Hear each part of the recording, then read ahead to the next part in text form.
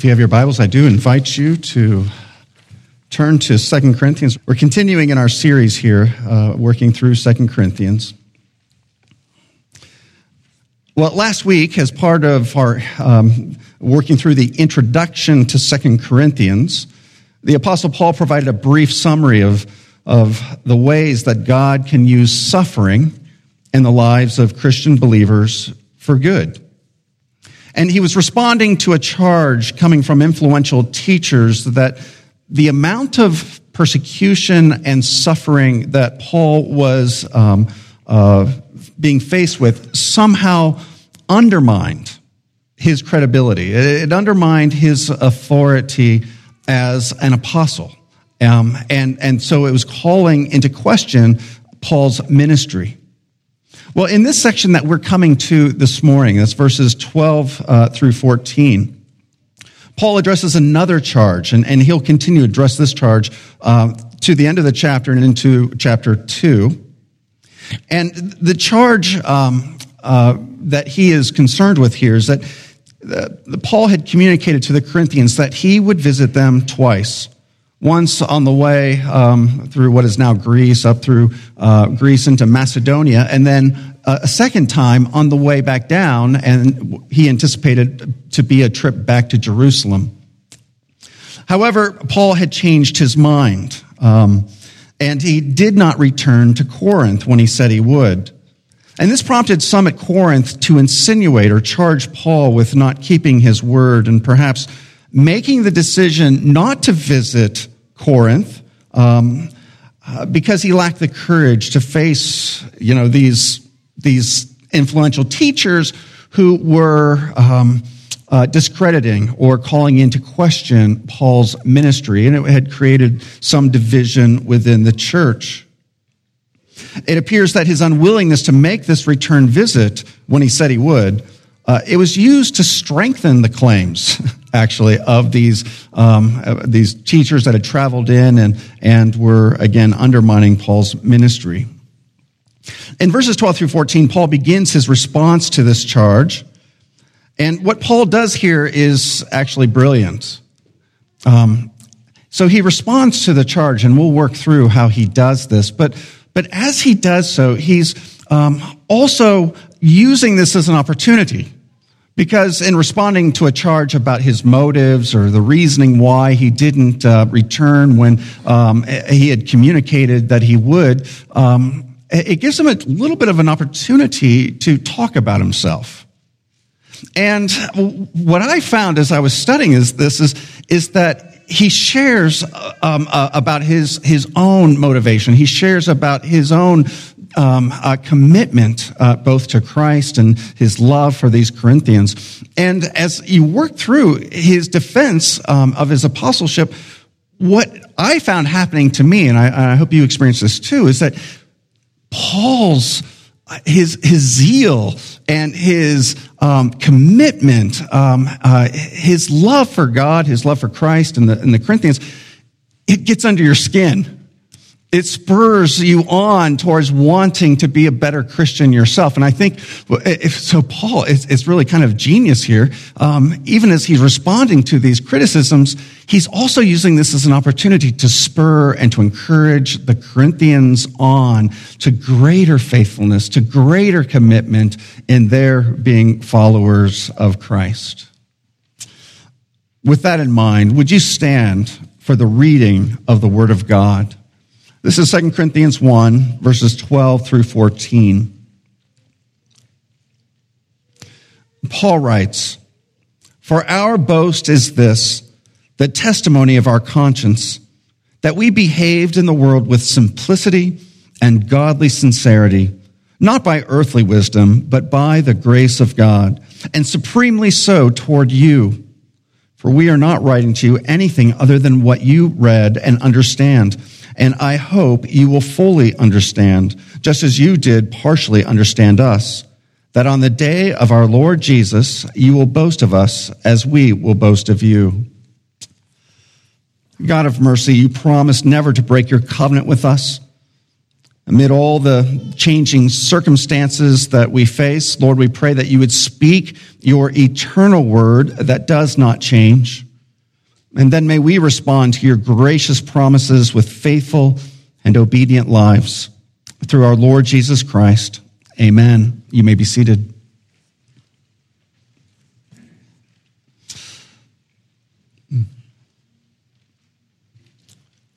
Paul begins his response, and so verse 12 and following, this is the beginning of the body of the letter to the Corinthians. And he begins first with an appeal to his conscience before God. And in his appeal to conscience, he is assuming the importance of the conscience, and more specifically, the importance of maintaining a clear conscience. Paul begins with these words. He says, "For our boast is this," and he just simply says, "the testimony of our conscience." And so he's using this courtroom language, calling as a witness to support his defense, his own conscience before the Lord. And so I just wanted to spend just a little bit of time just talking about the importance of the conscience that God has placed in both believers and non-believers. The conscience acts as an internal moral compass. It's that internal sense of right and wrong by which our actions are judged from the inside. And in principle, the conscience confirms sincere and honest behavior while also condemning evil behavior. And this is a human faculty, again, and it's shared by both those who follow Christ and those who don't. With that said, the Bible does say that there are aspects of our humanity, and as part of our humanity, our conscience, it's not perfect and it's not infallible. Our conscience can work wrongly in two directions. It can actually create false guilt, because the conscience is in part dependent on being informed. It's not, this infallible divine voice, but it's conditioned by a sense of the morality God has placed within us, and by what we are taught. And it can also work in the other way, or fail to work, I should say, in the sense that the Bible talks about the possibility of a conscience being seared or burned by constant or continual, repeated sinful behavior, so that at first the Spirit uses the human conscience to convict a person of their sins. But over time, that conscience becomes muted. The conviction is not as strong, or possibly not existent at all. Maintaining a clear or a good conscience was a high priority for Paul. He writes to 1 Timothy in chapter 1, "The aim of our charge is love that issues from a pure heart and a good conscience and a sincere faith." And Paul later warns Timothy in verse 19 that holding faith and a good conscience, and by rejecting this, some have made shipwreck of their faith, among whom are Hymenaeus and Alexander, whom I have handed over to Satan, that they may learn not to blaspheme. It's interesting that Michael just prayed for the deacons, and in that same book, in 1 Timothy, when Paul is referring to the qualifications for deacons, he writes, "They must hold the mystery of the faith with a clear conscience." When instructing fellow believers about how to conduct themselves toward outsiders, Peter writes, "Yet do it with gentleness and respect, having a good conscience, so that when you are slandered, those who revile your good behavior in Christ may be put to shame." So now, what happens, though, when a conscience is not clear? Is it too late? And this goes to the heart, to the core of the Christian message, that no, it is not too late.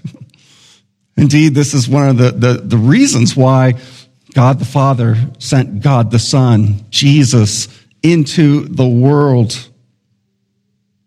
That through his atoning death on the cross, he has made it possible for individuals to experience a cleansed, a renewed conscience. Hebrews 9:14, how much more will the blood of Christ, who through the eternal Spirit offered himself without blemish to God, purify our conscience from dead works, that is, works that cannot save, to serve the living God.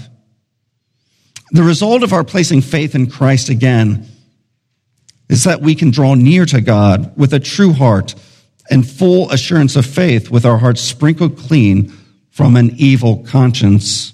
Hebrews chapter 10. So in the coming of Christ, there is this opportunity, both when we first come to the Lord, that our consciences are cleared, and then renewing, at least with the Lord, through confession and repentance. Now, this doesn't mean that we may not need to go to one another where there are issues of sin or things that have been done that maybe where we have wronged others, that we may need to still go to them and to confess and to seek reconciliation. But the Lord offers out to us this possibility of a renewed conscience.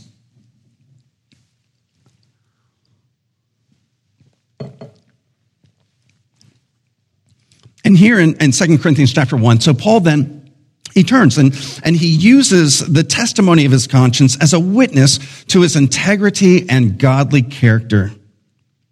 Again, he's using courtroom language, calling upon his conscience as a witness to his simplicity, to his godly sincerity.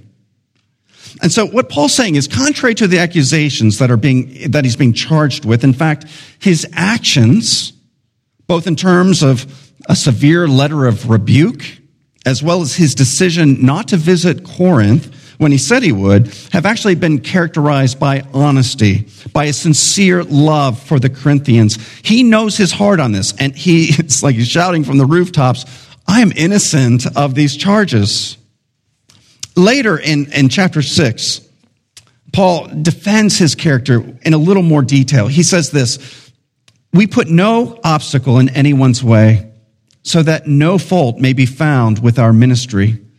But as servants of God, we commend ourselves in every way by great endurance in afflictions, hardships, calamities, beatings, imprisonments, riots, labors, sleepless nights, hunger, by purity, knowledge, patience, kindness, the Holy Spirit, genuine love, by truthful speech, and the power of God with the weapons of righteousness for the right hand and for the left, through honor and dishonor, through slander and praise. We are treated as impostors and yet are true, as unknown and yet well known, as dying and behold we live, as punished and yet not killed, as sorrowful yet always rejoicing, as poor yet making many rich, as having nothing, yet possessing everything. We have spoken freely to you, Corinthians. Our heart is wide open. So, and the way he's using this idea of conscience, it's not just about his motives, which he is saying, my motives, the Lord is my witness, are pure. But he's also saying this is actually reinforced by my actions. It's reinforced by my labors among you. It's reinforced by the sacrifices that I have in fact made, which you Corinthians know very well about. He's not trying to deceive them. And it's interesting, the words he uses here for both sincere, that he goes on to use in verse 13. Or let me go back to verse 12. Simplicity and godly sincerity. That's pointing to not just this sense of honesty, a sense of integrity, but it also has the connotation of moral purity. He's saying, I was sincere, and I've only been honest towards you. And more than that, I have maintained faithfulness both to the Lord as well as to you. And the word for sincerity is interesting. It's the Greek, ele kreia. And this is a compound word. Ele refers to the shining of the sun. Kreia is the word related to a verb, to judge or to discern. And so when he uses this word, he points to his sincerity, He's saying, this was a word that would sometimes be used in the marketplace. And the way it would be used is for those who would sell pottery. There were some who lacked character, and so they would take pottery that had cracks, and they would fill in the cracks with wax and then paint it over. And they would try to sell it as if it was, perfectly good pottery. And so what people learned to do was to hold the pottery up to the sunlight and to allow the sun to shine through the pottery. And by doing so, you could see if there were cracks or not. What Paul is saying is, if you hold my life up to the sun, to the light, you will see only a sincere commitment, a love for God, a love for you. And in my decision not to come, which we'll come to in the next passage, it was not about some kind of fear or a lack of keeping my word. It was nothing of the sort. And Paul can then say, the reason I can boast is because it's not by earthly wisdom, but by the grace of God, and supremely so toward you. He can boast in his faithfulness and his love, and hence his clear conscience, not because of his own earthly abilities. That's what he's saying here is, whatever character, whatever the Lord has been able to do within me, and whatever I've been able to sacrifice, it's not because the Apostle Paul is such a great person, or he's so resourceful and intelligent and strong. No, he's saying it's not by earthly wisdom that I've been able to accomplish these things. It's by the grace of God. I get no credit for this, what Paul's saying. That's why I can boast in this, because it's actually a sign, it's a mark that Christ is at work and his Spirit is at work in and through me.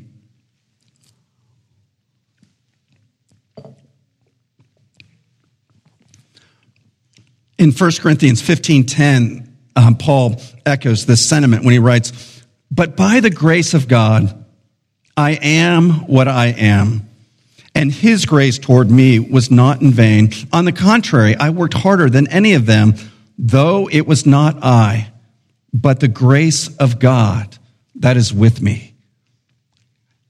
I want you to see, there's a humility here. I mean, he could have just said, draw the attention, look what a great person, but he's very careful. Whatever good there is in me, it's all because of Christ. It's all because of the grace of God.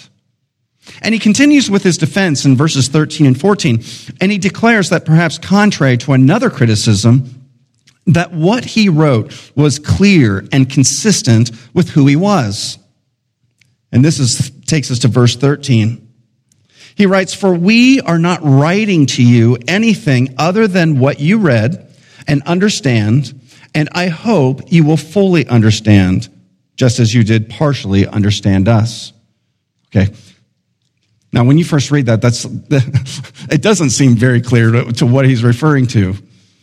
But a little time, he's referring to his writings, his letters, at least this one, 2 Corinthians, and probably the previous letters that he has also written, including the letter that he describes as being both severe, written with tears. And it may have been that part of the charge here that was being lobbed at him was that it could have been twofold. Number one is that Paul had ulterior motives in what he wrote. He had it's as if this criticism that there was some kind of subtext to his letters, that there was some kind of political motive, perhaps, speaking of church politics, that maybe Paul had in mind. And Paul's saying that's not the case. He's saying that there may be some things that are difficult to understand or perhaps warranted clarification, but what he wrote was meant to be straightforward. That's what he's saying here. Again, for we are not writing to you anything other than what you read. That is, there wasn't a subtext here. There wasn't something underneath that I was actually trying to manipulate you with or to deceive you somehow. Other than what you read and understand, and I hope you will fully understand. His point is, all that I wrote, I was trying to be as clear as possible. I wrote what I meant, and I meant what I wrote, is what the apostle is saying here. And then there's a second thing he indicates, and it's in a wordplay in the Greek that doesn't translate as well into English. In Greek, the words to read and understand are built on the same root word, gnosko. Gnosko is the verb to know, okay? And so to read is anagnoskete. To understand is epignoskete.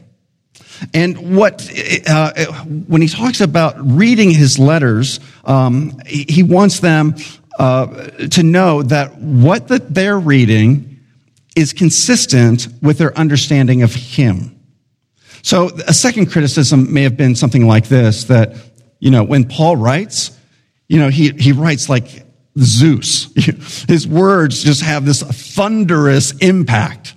But then when Paul's present, it appears that Paul was not physically this, imposing person. That he just had, his physical presence didn't seem to be as strong, as thunderous as Paul came across in his letters, in his writing. And what Paul is saying, no, what you read, my letters, what you understand in terms of what is communicated through your knowledge of who I am, these were consistent. These are of a piece. And indeed, he can later say, I labored among you. You actually know who I am. I was with you for roughly 18 months. And so if you think about it, you yourselves will know, at least partially, he says, that there was consistency between who I am and what I wrote. He was not trying to portray himself one way in his writing and another way in his relationships with them. And, this is so interesting. He highlights an important value for us, especially in an age of social media, to try to maintain a consistency in who we are with the way we present ourselves through our communications, whether it's just our conversations, but especially in how we present ourselves, online, where it's so easy, in fact, we're even encouraged to turn ourselves into a kind of brand. And that brand may have little connection with who we actually are. Now, of course, we present it like it does. But what the apostle says, I was not branding myself. I was trying to be who I am in my person. That's who I was trying to communicate in my writings as well. And if you think about my relationship to you, you yourselves will recognize that this has been the case. In defending his character, Paul has appealed to the testimony of his conscience as a witness to his sincerity and honesty. He's reminded them that he has been straightforward in his writing, and that the way he has expressed himself in writing is consistent with who he is. And then finally here, Paul concludes this brief defense where he expresses his confidence that on the final day, that is the day of Christ's return, Paul will boast before Christ because of the Corinthians. And he hopes the reverse will be true as well. And so this is verse 14. And here the apostle just simply says, that on the day of our Lord Jesus, you will boast of us as we will boast in you. And here the apostle is communicating how he views the Corinthians. He views them as a source of pride in a healthy way, in the sense that, and for the apostle, the return of Christ is just part of the furniture of his psychology. It looms large for him that one day Christ will return. He will set all things right. And on that day, the apostle Paul, along with the other apostles, they do not want to be ashamed. And Paul is saying, when the Savior returns, one of the things that I'm going to celebrate, as he writes to the Corinthians, is you. Now, this is interesting because this church, as we've talked about, had a lot of problems. But regardless of the amount of problems and dysfunction that they suffered, they were nevertheless a true church. And even as individuals, though perhaps the grace that was being manifested in their lives was deficient, what Paul's saying, it's nevertheless true grace. It's genuine grace. And because of this, and because of your commitment to Christ and your love for the Lord, this will be a source of thanksgiving, a source of celebration, and just a sense that I was used as an instrument for your good. And likewise, he says, what should be the case is when you appear before the Lord Christ, I hope that you can celebrate me, what Paul's saying, that you can celebrate my ministry among you, that you will see it and be grateful for how the Lord used me, so that in return you can boast in my ministry, especially among you. He makes a similar claim about the Thessalonians when he writes, "For what is our hope or joy or crown of boasting before our Lord Jesus at his coming? Is it not you? For you are our glory and our joy." And just as I was thinking about this, it just made me think about, who is it? Do I think this way about the people here at ECC? Who are those individuals that I want to celebrate, that I want to boast in when Christ returns? And who are the people who have invested in my life that I can also just celebrate and be thankful to the Lord for bringing those individuals to minister and to encourage me? We should all have those kinds of relationships as we prepare for Christ's return. Let me, again, just conclude with some questions. Paul can boast that his conscience is clear, at least in respect to his ministry, his sincerity, his honesty, and his concern for others. So here's the question. Can you make the same claim? And if not, what is it that you need to do in order to gain a clear conscience? Second, is the person that you make yourself out to be in your words, in your communications, are they consistent with who you are? Is it transparent? Is it authentic? And then again, just as the Corinthians would serve as a source of godly boasting and celebration at the coming of Jesus, who are the people in your life, whether in terms of their ministry to you or your ministry to them, that you can likewise celebrate before Christ at his coming? Well, let's pray.